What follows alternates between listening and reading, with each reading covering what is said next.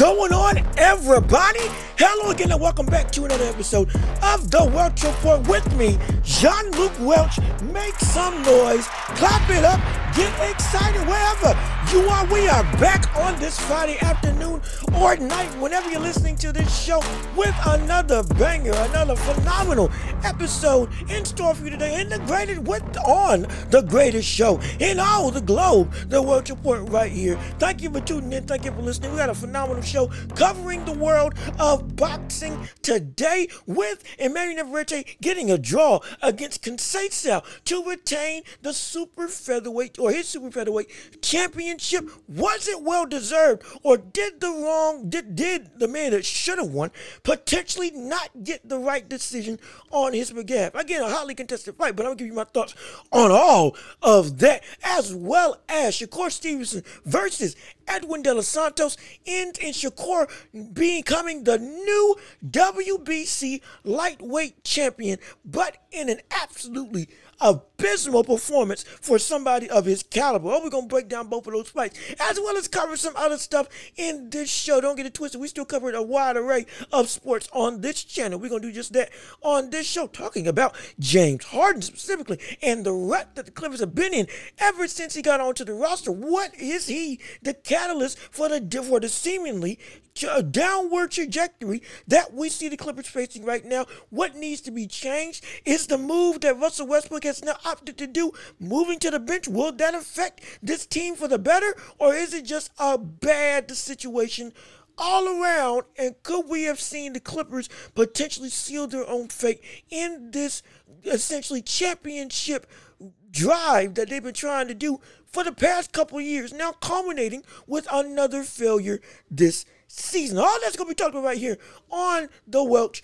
Report. So without further ado, let's jump right. With further ado, before we get started, leave a like on the video, comment your thoughts and opinions, subscribe to the channel, share the show with everybody that you know so we can build up this empire together. Absolutely. Again, we on the road to 1,000 now. Don't cross the 500 threshold mark. Absolutely. Thanks so much for all of your support. Keep on sharing, keep on subscribing, keep on liking to get this channel up and up and up in the recommended feeds of everybody in the world, as well as we're available on every podcasting platform. So please rate us 5 stars wherever you can find us. Spotify, Google, Apple Podcasts, you name it, we're on it. And if we're not, tell me and I will get there. But get those ratings up, get those listener numbers up, share the show with everybody, because they will be entertained.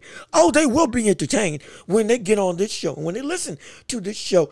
Absolutely. But without further ado, let's jump into the world of boxing, because we know what you're all here for. We know why you all want to listen. What happened with Shakur? So it is time, now that we're talking about combat sports, to step into the ring. That's right. Ring the bell, like we always say. Let's get it started in this section of combat talk about combat sports. Round 1 underway for this show.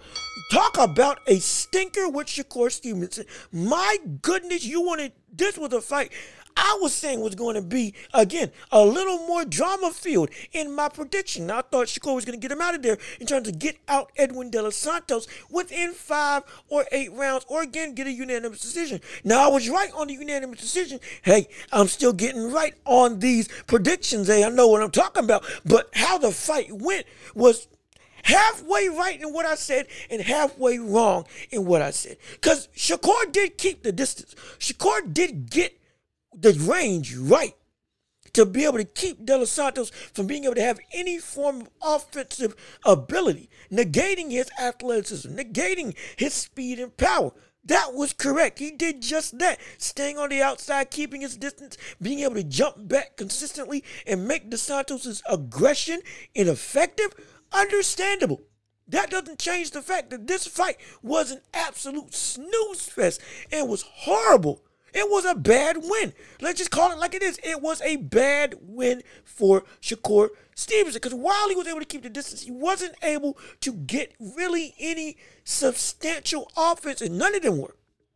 He won the fight off of his jab, no doubt about it, consistently catching De Los Santos with, again, low output, but they were They were hitting while making the Santos miss consistently with his jabs, trying to get on the inside, with his hooks that when he would try to get him in the corner, then try to open up, would clinch up on the Santos to negate any offense, reset, and then go back into the middle of the ring, and then do the dance all over again. Like we said before with other fighters, and like we know with Shakur Stevenson, with how he fights and with what he can do, it wasn't out the question that we could see this, but we didn't think it was going to be this just...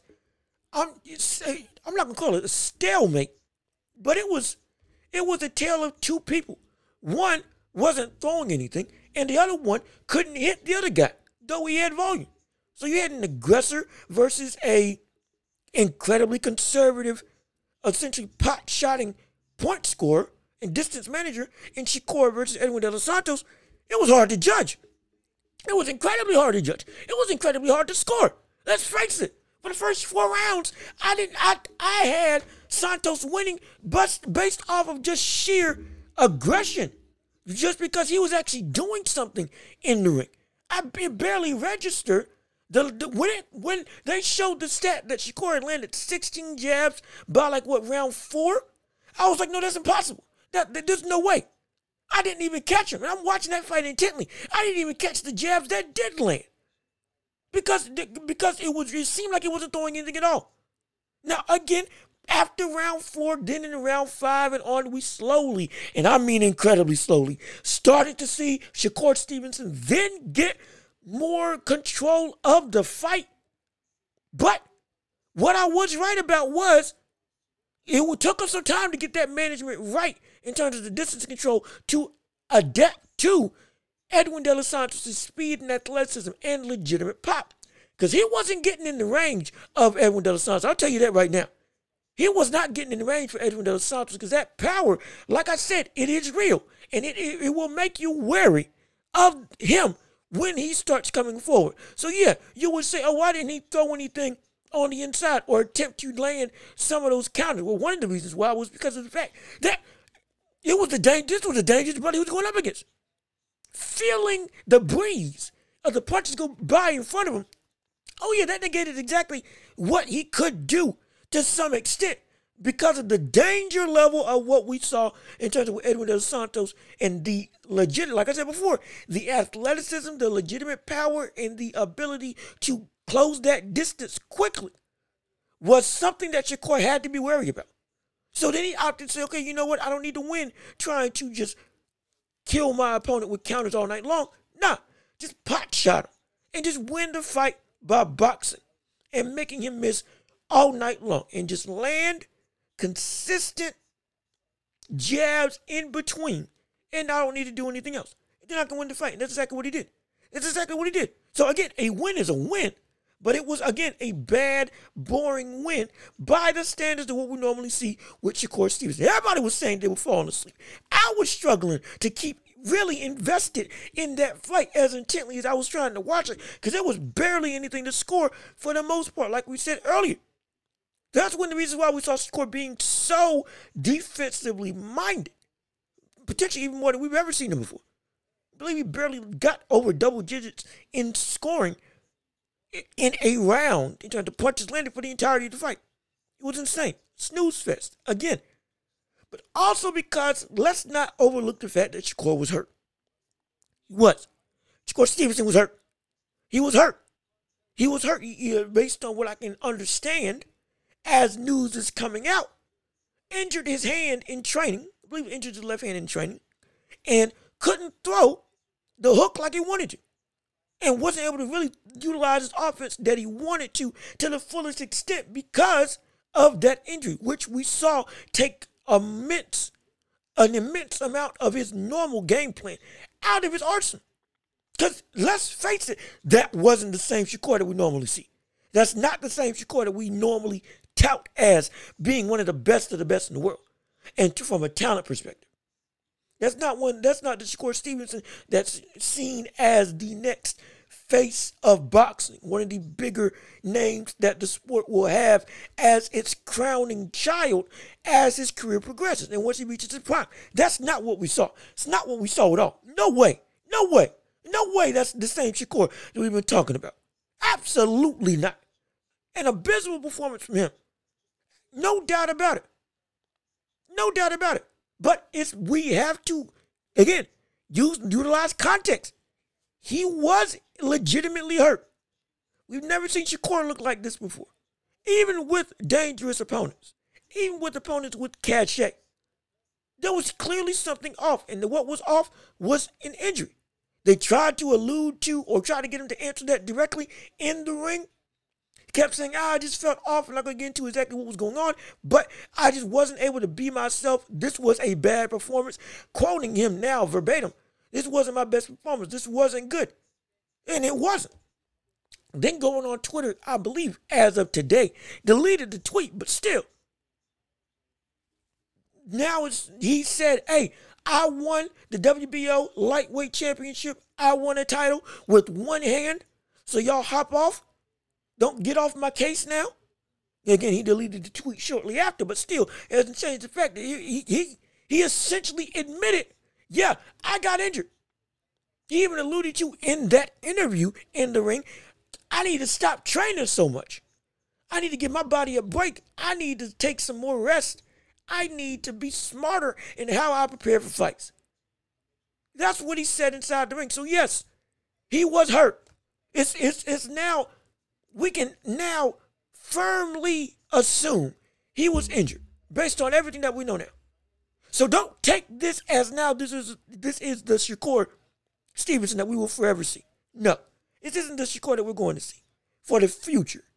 This was an injured Shakur Stevenson that wasn't able to fight in the same parameters that we normally see him utilize for the whole of his career. Because again, in this fight, there were openings there. The counter hook was available.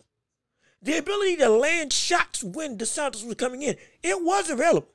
And later in the fight, okay, then he started landing some 1-2 combinations. He actually landed, I believe, a hook off of a jab to counter De Los Santos. I was around 10, 11, around 10, 11, or 12. So it wasn't like, it wasn't like he didn't see it and didn't have the openings available for him. No, he still made them. He still did everything that we know Shakur can do. It's just that the main Sugar Shakur Stevenson aspect that we laud him for is not just the distance management, but the countering ability. And he wasn't able to counter because he was injured. So this wasn't his best performance. This wasn't the best Shakur. Perfectly fine. Again, I believe he's knocked out his past 4 opponents. And up until this fight, we've been saying this brother is something special. We haven't been calling him boring. We haven't been calling him a snooze fest type of boxer. We haven't been calling him somebody who is you don't need to tune in for because it's not worth watching. No. We've been high on this brother for a reason. Don't let one performance all of a sudden quell all of that momentum and legitimate praise that we've been saying Shakur aptly deserves. It's ridiculous. Don't do that. Don't do that. Don't be a dumb bandwagon type of person that just hops on the hate train all because of one fight when we've seen up until this point there's a need for context because this type of drastic drop-off doesn't just happen unless something significant has caused it to happen for the majority of the time. Now, yes, sometimes we see fighters and athletes at some point in time, they just hit the wall and it's just gone. We get it. It happens. We understand. That's not this fight, though. That's not this fight. We know what he is in terms of Shakur Stevenson. We know what he can be. And we know what he's consistently done throughout his career. So, no, don't be one to say, oh, yeah, Shakur is now he's not an entertaining fighter anymore. I'm not watching his fight again. That's ridiculous. That's stupid. It's idiotic. But there is a need for him to prove something when he fights again. Yes, there is. Now, as champ, he's got to prove something in his next fight. That wasn't the Shakur that you all are used to. That was a one-off performance due to an injury that hindered my ability to do what I normally do. But that's not who I am. And he has to prove that. in his next fight. He does. Just based off the fans.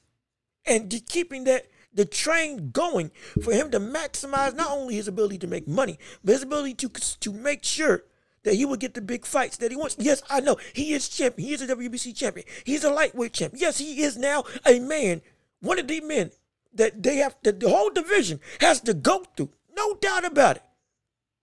To a degree now, he becomes unavoidable. Because people now, they want his belt. They must go through him. Must go through him now.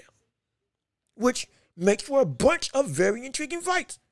Which I would love to see. The biggest of all being, potentially, him versus Tank Davis. That's the one we all want to see. We all want to see him versus Tank. We also all want to see him versus Shakur. Or him versus Devin Haney. Excuse me, my apologies. We want to see Shakur versus Tank, and we want to see Shakur versus Devin Haney. The two of the biggest fights that we want to see. Y'all in the comment section have said y'all want to see that. Absolutely, I do too. But Shakur, for Shakur versus Haney, we gotta wait until he moves up to 140. But I want to see him reign and rule and see what he got to clean out the division at 135. Would love that. Would love to see that. And one of the people that will be in his wake, Lomachenko and Devin Haney. And Tank Davis. Excuse me. Lomachenko, love to see him fight Shakur. Would love to see Tank fight Shakur. We got a bunch of fights down the pipe that could potentially happen that we would love to see. Love to see. It would be incredible to watch. But he's got to prove, essentially, one, he's got to win, of course. But he's got to prove that we're anticipating those fights for the right reasons. And how do you do that? You come out guns blazing in the next fight, in your first title defense, whoever that is. You got to prove something and put to rest that this was, in fact, a fluke, bad win on your part if you're Shakur Stevenson. You just have to. And he will do it. It's not getting twisted. He will do it. Absolutely, he will do it. Absolutely, he will do it. But the point still stands. Whether he does or doesn't isn't the issue. The issue is what the necessity is, what the requirement is for the rest of the fan base. Right now, many people don't have a bad taste in their mouth when it comes to thinking of Shakur Stevenson based on his last performance. As the saying goes, you're only as good as the last time that we've seen. You're only as good as your last fight. So, from that standpoint, while I don't wholeheartedly agree with that, from that standpoint, we have to say, okay, that's what the fans and the rest of the boxing public see. Other fighters, also are saying that, this but is easy pickings, this but is easy meat. Devin Haney, I should have only offered this bum 10% instead of the 25% based on this horrible performance. Y'all compare him to me? A lot of people are turned off on Shakur Stevenson because of this fight. Don't be one of those people that all of a sudden use this fight as such a lofty drop-off, such a significant drop from the consistent work that we've seen Shakur Stevenson do throughout his career. All of a sudden now it's null and void because of a fight that now we can almost assuredly say he was injured, he was hurt, he was confined and restricted by his own body to not be able to do the things that we normally see him do. Not be able to utilize a whole half of his offensive game that we know he's capable of. Don't go into that. Don't. Let another fight happen. Then if we see the same level of bad, boring, snooze fest type of an affair, then yes, go into the whole spiel. Yeah. Now we got to pump. But pump the brakes. Just hold it a little bit. Just hold it. But with that being said, next round that we need to talk about, though we need to hold and reserve our whole hate for what we saw in that fight and how bad of a performance it was for Shakur Stevenson. Two things need to be understood. One, it's also De Los Santos' fault that this fight wasn't competitive because De Los Santos, as much non-offense that we were seeing from Shakur Stevenson, De Los Santos, with all the aggressive offense you were trying to do, brother, you couldn't cut off the ring. You just couldn't. You couldn't cut off the ring consistently to get him to do to get him in position to land the shots that you wanted to land. Call it running. You call it running. But you can mitigate that running by being able, with your athleticism, to consistently have the ability to corner Shakur Stevenson, if you're as good as you say that you are. If you want to turn it into a fight, you can turn it into a fight. Because you had some opportunities. You did get Shakur in the corner at a couple points in this fight. He clinched up to stop your momentum, but you could have fought out of that, negated the clinch, through on the exit of clinches, and then continue to try to mitigate Shakur and cut off the ring better than you did. Again, Shakur's a phenomenal boxer. Absolutely. That doesn't mean that there still is a way to get your offense off, despite how good anybody is. You just weren't good enough to make that happen. It has to be said. You just weren't good enough to make it happen. You weren't. And the fact that all he needed to do was maintain distance and out-jab you to win the fight, though it was a terrible fight, you could have made this fight way more competitive. You could have. By being the guy to stop the running. But you weren't. That's point number one. Point number two, this fight gives me a real sense, despite how bad it was, a glimpse into what we can see from Shakur versus Tank if they did fight. And it could be as much of a salivating type of affair that we want it to be. It could very well be this type of fight again, due to the outright power that we know Tank has, coupled with the high IQ, countering ability, speed, and explosiveness. A lot of the similar traits that we see from Shakur on a consistent basis, De Los Santos does have.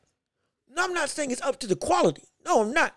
But I am saying legit power, athletic, explosive, and dangerous, able to counter, speed to the point that you're wary of throwing your own counter lest you get caught and mistime it. A dangerous fighter is willing to come forward. They share similarities. The one thing that's different in terms of them, or two, one, again, the overall skill set. We understand. Tank and De Los Santos are not the same in terms of skill. I'm not comparing them from that regard. But comparing them in the physical gifts that they have. Both of them being southpaws. Both of them having legitimate power. But Tank being overall better, not just better power, better mentally, better ring IQ, better footwork, and a league's better counterpuncher. Now it's going to be a chess match between the two. Because you're not going to see Shakur come on the inside against Tank Davis. You're just not. If they did fight, you're not going to see him come on the inside. You're not going to see him come on the inside at all. You're going to try to see him bait Tank to come on the inside or lunge in order to get a counter off. Again, when he's fully healthy. And then escape right back out, but be away from that power as much as he can. So we could see this same type of fight transpire. Hopefully it'll be with more offense from Shakur Stevenson, but Shakur's going to try to make Tank he's going to try to make Tank the over-aggressive fighter. And then try to win off of efficiency, because if he tries to win and while throwing more than 2-punch combinations, there's a good chance he'll get knocked out. Because Shakur is quick, absolutely. But there was a legitimate argument that could be had that the Santos had the not just the same amount of speed, but maybe slightly faster speed than Shakur Stevenson. Real argument that when I was watching the fight, that the Santos looked slightly faster than Shakur Stevenson. Especially when he was throwing those hooks full force. Which was good reason why Shakur didn't try to come on the inside. But if Santos could be at least comparably in speed, and his speed gave Shakur trouble, what makes you think that Tank speed won't give Shakur fits? Injury or no injury? What makes you think that Tank speed and explosiveness, which is leagues better than Dos Santos, what makes you think they won't give him fix? What makes you think it won't give him more trouble? Hence, this fight won't be between the two. If they do face off against each other, there's a real chance that it might be even more stagnated than what we saw with De Los Santos versus Shakur. Due to the bigger threat of Tank, we know that Shakur isn't going to be in any way, shape, or form wanting to get close to that power. Because like I said before, he already got hurt by Oscar Valdez to the body. He already got hurt by Oscar Valdez to the body. And we know what Tank can do to the body off of a counter. Again, I just asked Ryan Garcia. Now you want to do that against somebody who's got legitimate power and better countering ability than anybody that we've seen Shakur go up against to date? One of the people that ring IQ, ring generalship, control of the ring, as well as the ability to be an aggressive fighter, walk you down and cut off the ring in his own right, better than we've seen any other opponent do against Shakur Stevenson. We know Shakur wants to stay away. And we also know Tank's going to try to force this into a close-ranged affair. That's what he's going to do it. So we could see, again, that Shakur try to turn that fight into another repeat of the fight against Santos. We could see that happen. We could very well see that happen. Due to the all-in-all skill that Tank brings, that Shakur hasn't faced to that complete of a level yet, coupled with the better physical attributes than we saw from Dos Santos in this fight, which is Shakur's most physically gifted opponent that he's faced in his career. Oh, you best believe he'll try to turn that fight into a snooze fest.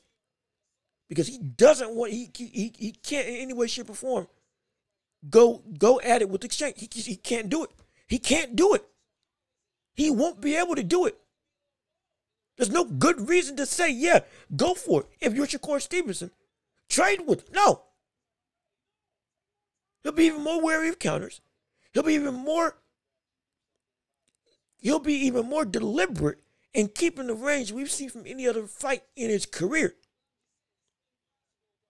And once it turns into a situation where Tank corners him and doesn't allow him to clinch, unlike we saw Santos do, now we get to a situation where then when Shakur actively has to fight, and like when I say actively fight, I mean legitimately you have to trade now in this situation because you can't clinch him and you can't stop his forward pressure. You have to trade. Now we're going to see where push comes to shove. That's where this fight's going to get interesting. But trust and believe Shakur's going to do everything in his power to make that not happen. If we see that fight in the near future. That's exactly that. I'm just being real. One of the most anticipated fights that we've been wanting to see. That's exactly how we could see it happen. That's exactly how we could see it happen.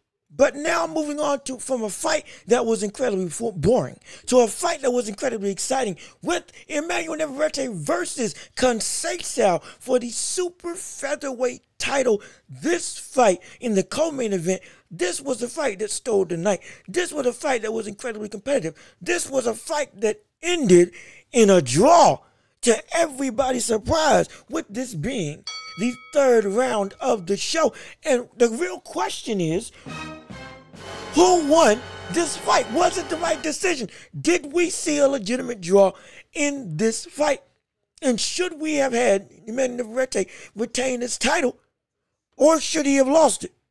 And with me watching the fight, if I'm being completely honest, Navarrete, he lost the fight. Emmanuel Navarrete lost that fight. Yes, he did. Yes, he did. Yes, he did. He should have lost that fight. It's not because it was just a landslide. No, it was hotly competitive and close. I understand that. Absolutely. Scored 2 knockdowns, one in the fourth, one in the, was it the ninth? One in the fourth, one in the seventh. Was, again, throwing punches like we know he likes to do. As unorthodox as we've seen him throughout his career. Well, to some extent. As unorthodox as we've seen him throughout his career. Going up against a game opponent in Conceição, who this was his third opportunity at a championship title. Got, again, former Olympian as well. And both of them came to fight in Conceição. Hats off to that brother. Hats off to him. You want to talk about heart? You want to talk about passion? You want to talk about drive to win? That he made that fight spectacular. When everybody said that this fight was going to be over after round 4, especially commentating team, what the world was this commentating? This was abysmal commentating by the entire group. Joe Tessitore and Timothy Brown, not giving Conceição the legitimate credit that he absolutely deserved with this fight going in. As well as the fight progressed. It was insane. Insane. But that's neither here nor there. Strictly talking about the fight in and of itself. I never read that he should have lost that fight. He should have lost that fight. Because outside of the knockdowns, I had Conceição winning every single round. And then having Navarrete, I think, won round 11. And then Conceição winning round 12. But it ended in a draw. 2 judges had it 13-13. One judge had 14-13, I believe. And in favor of Navarrete. So a majority draw. And it was a close fight. The draw, I'm not mad at the draw. Because Emmanuel Navarrete didn't do enough to win. No, he did not. But Conceição definitely did enough that he should have gotten a split decision. Navarrete didn't do enough to win, but Conceição did enough to earn a split decision. And the reason why I say that is because of the fact that you have to understand, watching this fight, they were so enamored with the power and unorthodox style of Emmanuel Navarrete, and justifiably so. However, his defense has never been something that's been great. Again, the best defense I've seen from him has been Oscar Valdez. But going up against Conceição, completely different story. Completely different story. The holes in Navarrete's game plan, or in Navarrete's defense, all were now being showed apparent. And Conceição did everything I have been asking every opponent to do when it comes to fighting Emmanuel Navarrete. And that is, don't allow him to come forward. You let him fight on the front foot, you are going to be in trouble. Because you can't go straight back. You can't really slip without danger of getting hit with a shot that you legitimately don't know where it's coming from. Now, Conceição did a phenomenal job of slipping, making Navarrete miss, staying inside the pocket, not giving up ground, resetting, but then going forward immediately, and being the first to attack consistently, even when he was tired, even when he didn't have any energy, even when all of his punches were arm punches, still fought Navarrete with his own style of consistent punches and volume. And it should have worked. It should have worked. And I know what you'll say. Oh, Navarrete was throwing power shots. Oh, his punches were more damaging. His punches were more eye-catching. Not doubting that. Not doubting that at all. But here's where the problem lies when it comes to gauging power versus pot shots. It shouldn't be the case that power overturns pot shotting when the pot shots are so numerous that it outweighs what would have been substantial damage done by the power shots of the other opponent. Why do I say that? Understand CompuBox. Manuel Navarrete landed in total punches, 116 in total at 24%, just about 23.8, but 24% rounding up. Punch connect rate. Conceição landed 213 at 25% accuracy rate. Manuel Navarrete threw 487. Conceição threw 852. You have to understand. I'll go round by round and get the disparity of the amount of connects that was happening when it came to both fighters in this fight.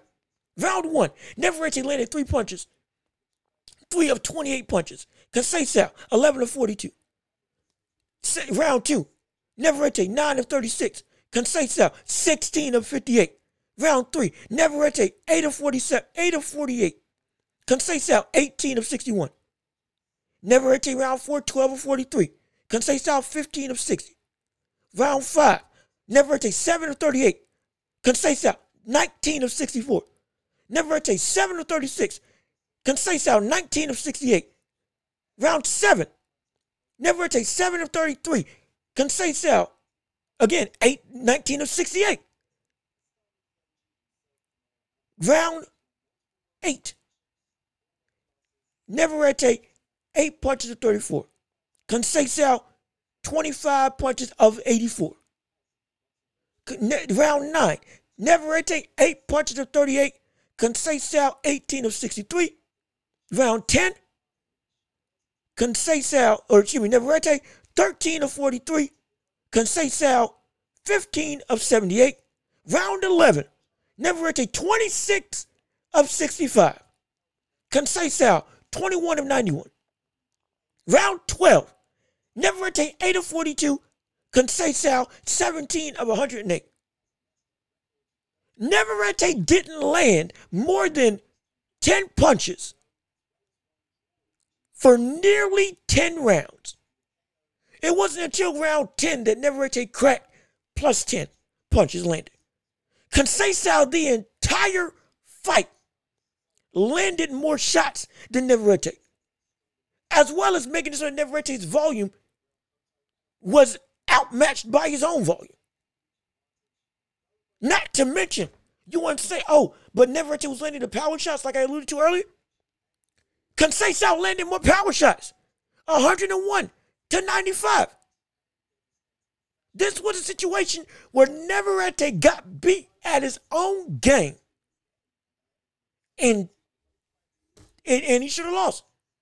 Navarrete is normally the man that comes forward, throws in volume, throws with high amount of stamina, power, and consistency throughout rounds, and makes his opponent not able to throw and get their offense because they're so overwhelmed with what's coming at them. It was the flip side in terms of this fight. Manuel Navarrete, relative to what we normally see him do, was rendered null and void, was made to miss, was constantly being ineffective, wasn't able to land anything. It wasn't until late that his punches were really starting to get through. Again, landed a knockdown, 2 knockdowns in the fight, understandable. But the defense of Conceição was legitimately good. Was making Navarrete miss wildly, was countering, was throwing the jab and straight, back to back to back to back to back to back. Never let his foot off the gas. Consistently putting Navarrete on the back foot. Had control of the fight. There's no reason, both when you watch the fight and when you look at the numbers, that it shouldn't have been a Conceição in a close fight. Shouldn't have won. There's no reason to say that he shouldn't have won. Conceição should be champion right now. He should be. Conceição did everything you need to do to win a fight against Manuel Navarrete. Every single tactic I've been wanting somebody to do. Staying in the pocket, not being afraid of Navarrete's strange offense, not backing up,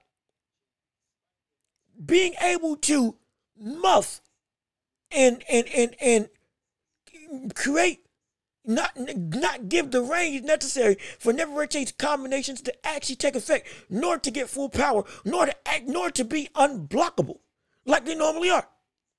Moving your head, reading the off-pattern type of offense that he likes to throw, and being able to slip while staying in the pocket. Resetting and then getting immediately back on the offensive. Muddying his vision with just constant bombardment of shots. Because with Neverrete's offense, with his defense, his defense is his offense. When you actually got to fight him and you overwhelm him, holes become apparent, as we can see here. With, again, Conceição routinely landing 10 or more shots in every round. There was all but one round did Conceição land less than 15 punches, as opposed to rendering Neverrete to all but 1, 2, 3 rounds getting above 10. All but 3 rounds getting above 10. Barely got above 8 for the majority of that fight. There's no reason at all that Neverrete should have won that. He shouldn't have won that fight. If you watch the fight, he shouldn't have won that fight. The judges gave too much credence to something that shouldn't have been given as much credence to. Power punches should take precedent. When it comes to every other shot, I wholeheartedly agree. And if it was a relatively consistent ratio between the disparity of punches that was landed on you versus the amount of power punches that you were being able to land in the fight per round, no problem. But when it's this egregious, and you're made to miss as much as Neverrete was made to miss, no, that's a bad decision. It's a bad decision for it to be a draw. Though, again, like I said before, Neverrete didn't do enough to win. He didn't do enough to win. From that respect, it's a good decision. But in the whole of a fight, bad decision. Not a robbery, but a bad decision. Because Conceição did enough that he should have won that fight. Purely based on boxing. Took the fight to him, had control, was consistently overwhelming Neverrete, which is what Neverrete normally does to other opponents. Yes, Neverrete has a great chance, so he wasn't necessarily hurt. Understandable. But Conceição was consistently able to counter Neverrete, was consistently able to make him miss, consistently able to land multi-punch combinations throughout the entirety of the fight, and rendered Neverrete's normal style of offense null and void. He somehow contained the Neverrete that we normally watch run through everybody. And it only got him a draw. It's ridiculous. You land power punches, but if it's not at the requisite rate of the amount of volume and legitimate connects that you are being hit by, it shouldn't be enough to balance out. This isn't even like with Tim Tszyu, who doesn't throw a lot of power shots, or doesn't throw a lot of punches in general. But he is efficient and effective when he does land, as well as rendering his opponent to also miss. So that when you look at the fight, both in the numbers and in the round, you clearly see, okay, rendered his opponent's offense ineffective by not allowing it to touch him, being good defensively, and then throwing less but landing the more significant shots, and they're both relatively close to each other. Though he didn't throw as much, and even if he landed slightly less, he won that round because he clearly had control, rendered the opponent's offense null and void, had great defense, was in control of the fight, and his shots were more damaging relative to while the other opponent scored more, kept the disparity close. So, power shots get the advantage. No problem there. This isn't that. This is not that at all. Conceição should have won this fight. He should have won this fight. He should have won this fight. Because now it sets a precedent for everybody else who fights Navarrete. You can have the same performance, and it won't get you a win. You have to knock him out. You have to. To the degree I want to say that, I don't know what announcers were saying, were watching. Mark Kriegel, with that type of score, that was ridiculous. Having it tied up with in the first 4 rounds, ridiculous. Ridiculous. No. Conceição should have won that fight in a very close affair. But valuing power punches, while it is acceptable and understandable and should be done, it should not be just blindly done when you are constantly getting peppered with shots. Just because the shots don't hurt the opponent doesn't mean that the other fighter isn't being effective. It just doesn't. It doesn't mean that the other fighter isn't doing enough to win. Shakur Stevenson, the very next fight, wasn't throwing a lot, was making the Santos miss, though the Santos was being aggressive, and won the fight without barely throwing any power punches at all. Just off the jab. It was efficient and effective. But it was the Santos that was trying to make the pace of the action. Again, I'm not comparing the two skill sets. Now I understand that the fights were different. I'm using that as a general reference. That we've seen fighters take that same approach of low output, high efficiency, and or high volume, but high connect rate relative to the volume. And he should have won. He should have won. He should have won that fight.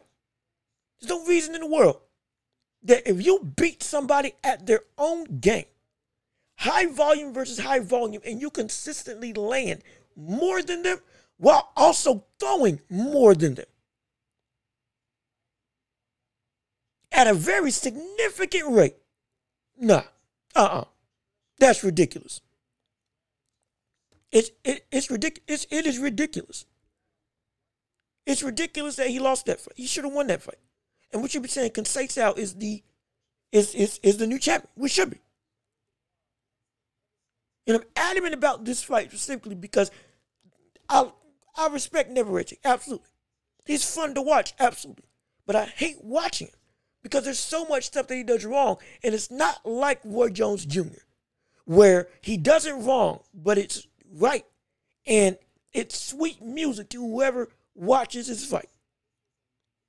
Navarrete's fighting style is entertaining, absolutely. I just hate it. It's like James Harden. I hate the way that he plays, but it's always effective. But it's a song that I don't like. That's fine. We still give credit and respect to where respect is due. We also understand that that fighting style has a beatable game plan attached to it. And we saw it in this fight. We saw it clear as day.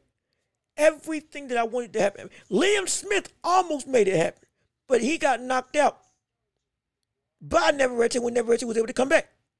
But Liam Smith also did everything correctly. He just got caught and wasn't able to recover. Conceição did everything correctly, survived all 12 rounds, and outside of knockdowns, should have won, in my opinion, every round since. Because he rendered Navarrete's offense null and void for the most part, for the majority of the fight, and had enough volume as well as legitimate connect percentage. And connect just in general, total, per round. Stuff was consistently getting through at a better rate than what Navarrete was throwing or landing for the entire fight. Nah, this was a bad decision. It was a bad decision. Conceição should be the winner. Conceição should be the winner in every metric and CompuBox and If you watch the fight again, you will see Navarrete, he did not do enough to win this fight because he got beat by his own game plan. Yes, he wasn't hurt. That doesn't mean he didn't lose. He lost.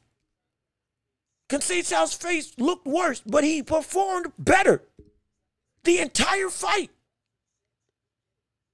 Damage doesn't always equate to winning. A bludgeoning fighter with heavy hands doesn't take much to get you looking bad or knock you down. But that doesn't mean that it should render the legitimate connects that an opponent was landing null and void if the distinction was so far and away better than you in terms of the amount of punches he was landing on you versus when your heavy hands actually did connect. Because the opponent then is making you miss, making you look silly, making your type of offense not effective. Then while in the meantime, in this fight particularly, beating you at your own game, out-voluming you, out-throwing you, making you fight on the back foot, taking control of this fight, consistently landing. It isn't just ho-hum. You're throwing and still ain't much getting through. No, stuff's consistently getting through. This was a bad decision. There's nowhere else to put it. It's a bad decision. Conceição should be champion right now. Not Emmanuel Navarrete. Emmanuel Navarrete should not be champion. Don't worry. Somebody's going to come along and beat this man. Hopefully Robertson Conceição gets a rematch. And I hope he does. Absolutely. I want to see this brother fight again. Maybe people think this was his last opportunity. It better not be. Doggone it, better not be. He better get another shot after the performance that he put up. Absolutely. I want to see him in the ring again. But if not him, somebody else will. Because Navarrete's game plan is too wild and not as technically refined defensively for somebody not to take advantage of it. It's too much. No. Somebody's going to come along and wipe the floor with this brother. They're going to do it. They're going to do it because we already see it. As he's moved up, he's already had 2 fights. We've had to work harder than he's ever had to work before. Nearly, again, knocked down and nearly knocked out in his debut into the division. You got people better than Conceição who got more belts. That, they coming. Fight them if you dare. And if he runs at some point in time, maybe it's not this division either. Maybe it's when he moves up. Either way, you're going to get put out. If you're Emmanuel Navarrete, it's getting closer and closer that your skill set isn't being as effective. Now that you're going up against people with your similar build, closer in range. They also have pop. They got better chins. And they can throw and match your volume as well. Oh, it's getting closer and closer. We're going to see that championship lose from Navarrete sooner rather than later, in my humble estimation. That's what I got happening. But he shouldn't be champion. He should not be champion at all, in my estimation. Because Conceição did enough in that fight to legitimately get the victory. Just because he lost steam on his punches and lost power, still, he was connecting at such a high volume, even with his own volume of his own. At such a high volume, and the distinction was so broad compared to what Emmanuel Navarrete was throwing, as well as the volume that Navarrete was throwing at. No. He should have won. Conceição should have won that fight. Point blank, period. Plain and simple. But now for the final portion of the show. I said we're going to talk about the NBA, and that's exactly what we're going to do. We have to discuss James Harden and talk about drama in Los Angeles. Not the LA Lakers, but the LA Clippers. Ever since they made this trade for James Harden, they have been looking not good at all. This team has lost 5 games straight with James Harden on the squad. James Harden's only averaging 15 points, 4 assists, and 4 boards in his, again, brief stint with the Clippers since he's been on the roster. A situation where he's shooting 47% from the field, granted 37% from 3, but still, it's not great. It's not great. It really isn't looking good for the Clippers. And there's a real distinction that we need to say in terms of what the difference is with that team before Harden and after Harden. One, I think they were better, well-rounded as a team as a whole. And two, Westbrook was working. The problem with the Clippers with James Harden on the squad now is that now with him and Westbrook playing on the same team, you can't have 2 dominant playmakers when both of them can't play off the ball. They just can't. Westbrook's looked leagues better since he's gotten on the Clippers than he was on the Lakers. No doubt about it. His fit works because what his skill set is and what it calls for fits better with what that makeup of the team is. He dishes, Kawhi and Paul George are the 2 dominant scorers. You got Zubac and Payton you can throw lobs to, but Westbrook can then go and drive down low if he needs to or kick it. And then you got the defensive ability of the rest of the team before the trade. Now, okay, yeah, we can then get back on defense and play like we need to play. Granted, the defense, it's not as good as we've seen in the past, but still, point blank, period. Better than what we're seeing now. Now with James Harden on the squad, not only can they not stop anybody, but now the offenses look drastically different. And to my opinion, drastically worse. Now, granted, could it be that, not could it be. It is the fact that since James Harden sat out from Daryl Morey, sat out from the 76ers, he's getting back into basketball shape. He said it himself. I need to get back in rhythm. Shots is how I get back in rhythm. That's what he said on the bench to his teammates, to his players. I believe to Kawhi Leonard. The more shots I make, the better, the more I'm getting back in touch with who I can be. Perfectly fine. Perfectly fine. No problems there. That doesn't change the fact that you right now, again, this isn't the James Harden of old, and it's not the Russell Westbrook of old. And it's not 27 points from Westbrook, 8-8, and then 32, 9-6 from James Harden. It's not the Houston Rockets versions of these people anymore. And since that's the case, they still both play the same way relatively when they're on the floor. Again, they've adapted the game in some respects, but still. On-ball dominant players who can't play off the ball and are worse offensively and defensively than they've ever been in their careers. Westbrook has now found a way to reignite what we've seen from the Westbrook of old, not from the outright 30-point triple-double season that we've known him for in the past, but he's found where his offense works and has bought into the defense that needs to be done. And this, to a degree, can be an average defender. Slightly above average on better nights. But still, Harden, it's not the case. Stagnating the offense. Yes, we know he can be a playmaker, but apparently he hasn't been able to since, again, he's sharing the ball with Westbrook. It just doesn't work. It just doesn't work. The makeup of the team doesn't work. After the trades, now the team doesn't look as deep. It looks more gutted.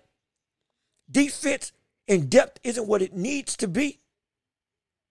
Everything's pointing in a downward spiral for the Clippers. The only thing that's been rectified now is Westbrook said he's opted to go on the bench, has requested to go on the bench for the Clippers to play with the second unit. And that could be phenomenal. That could be great. That could be exactly what fixes this whole situation. And I'm glad he's now mature and getting to a point where he's always done what needs to be done for the team, regardless of what I've said about his, again, bad play when he was in Los Angeles. And it was bad. I'm not changing that. He played like a bum. Yes, he did. his presence on that team made that team as a whole worse in all regards. Shot them out of games, made dumb passes, was a turnover machine, would get tunnel vision, wasn't great at all. Deserved the criticism and still deserves it for that time in LA. Now on the Clippers, he's rectified it. He's looking a lot better. And matured to the point now he wants to play on the second unit to let James Harden be what James Harden normally is, which is the main dominant ball handling savant, playmaker for the entire squad. That could change everything, potentially. It also could make it even worse. Because the James Harden now is worse than the James Harden that we saw in the past, even last season with the 76. It just is. And now you got to rev him back up after the whole debacle that was with him in Philadelphia, him and Daryl Morey. Get him back in tune with the basketball shape that he wants to get into.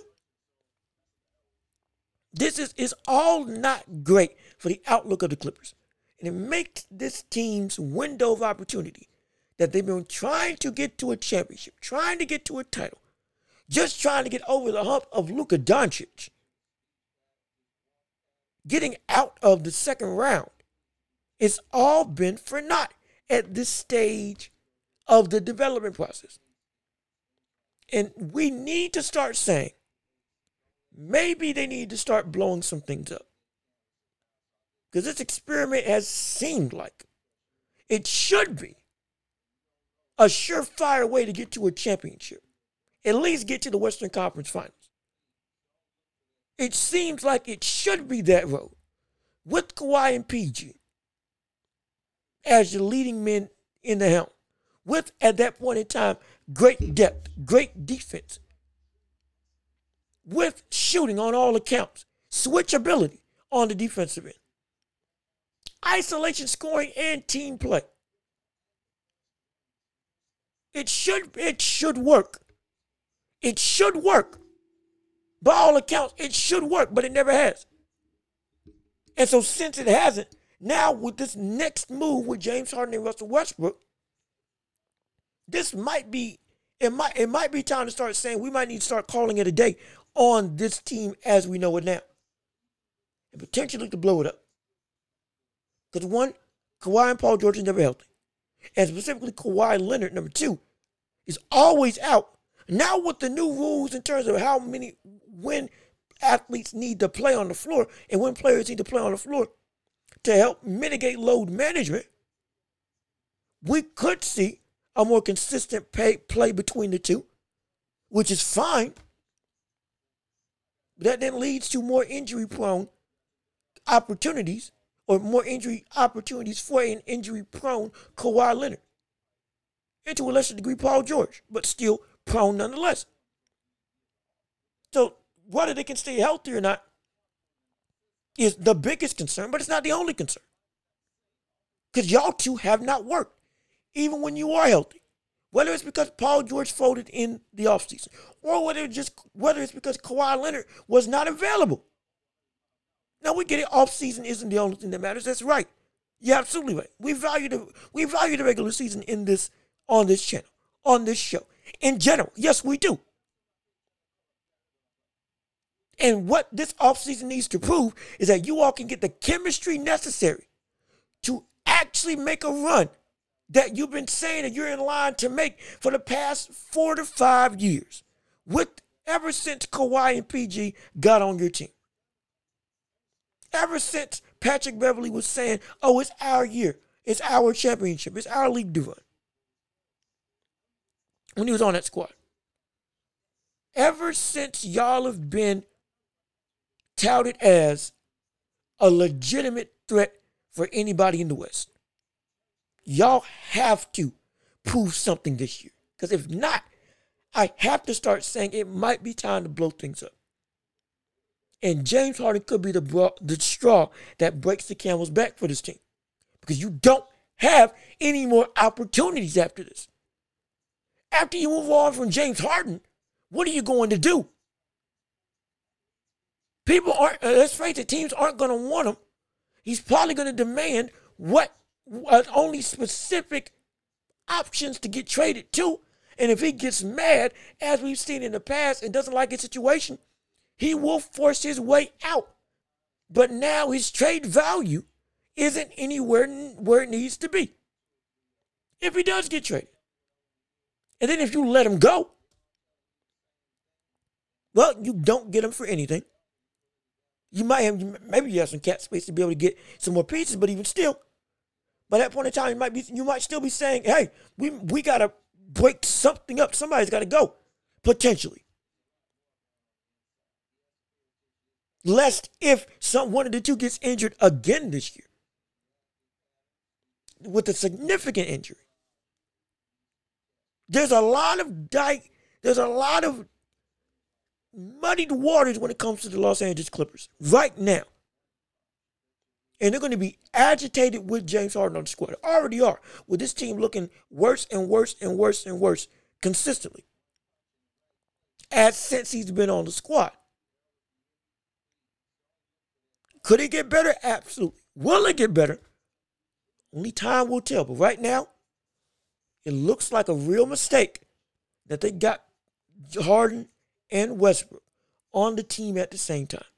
With Westbrook now wanting to be put on the bench to play with the second unit, will this make a difference and allow for Harden to blossom into the Harden that can actually make this team be effective and win?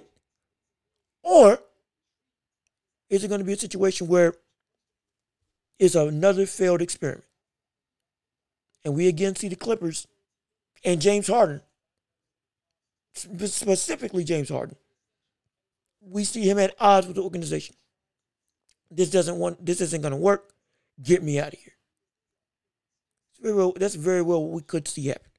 This isn't trying to hate on James Harden. This is following the pattern of track record that we've seen from him in every situation that he's been in. Most of them have been with Daryl Morey, but even outside of Daryl Morey, he's forced his way out when stuff doesn't go and fit the way he wanted it to fit. When he was him, Kyrie, and Katie, when Kyrie wasn't available consistently for a multitude of reasons, James Harden said, hold on, I didn't come on this team for this. Not for a two-man squad, not for a two-man tandem. I came in for a three-headed monster. What the world is Kyrie out? All this stuff is going awry. This ain't what I signed up for. I'm out. Get me out of here. I'm demanding a trade right now. Done. Philadelphia, done. I got lied to. I didn't get the max contract I was promised. I'm out. Finito. I'm gonna leave Joel Embiid to his own devices. And granted, they've been on a tear since he's gotten off the team. Tyrese Maxey has been playing phenomenal. Joel Embiid's been playing phenomenal. Again, akin to that MVP level status. Jokic is still the MVP of my season right now. But Joel Embiid's playing phenomenal. Don't get it twisted. Absolutely. At an MVP caliber level. Sixers just lost after a long win streak. Was it 8 games, 7 games? Phenomenal. Look better without you. Very well we could be saying, and right now we are saying, the Clippers look better without you, James Harden. Now that they got you, they're nowhere near as effective as they were. Are you the problem? And if you are the problem, nobody's going to want to take you on after this unless you show something different. Unless you show that you are different. Unless you show that you are effective. If you don't, well, the next time you go looking for a home, nobody's going to answer the knock when you get on their door. Nobody's going to answer you when you go to knocking on the door. It's going to be a crying shame. Hopefully it doesn't happen. You don't want to see everybody succeed. But that's the reality of this whole affair. And with that being said, this has been another episode of the Welch Report with me, Jean-Luc Welch. Thank you so much for tuning in and listening to the show. I'm so grateful for all of you all coming on and spending your time with me on this Friday afternoon, night, whenever the world, Saturday, whenever the world you're listening to this show. Thank you so much for tuning in. Thank you so much for listening. Rate us 5 stars on Spotify, Apple Music Podcast. Share us with everybody. Leave a like on the video, comment your thoughts and opinions. Subscribe to the channel and share the show with everybody that you know so we can build up this empire together. Absolutely. Again, we'll be back next week for all the happenings in the sports world. Peace and love. We are out of here.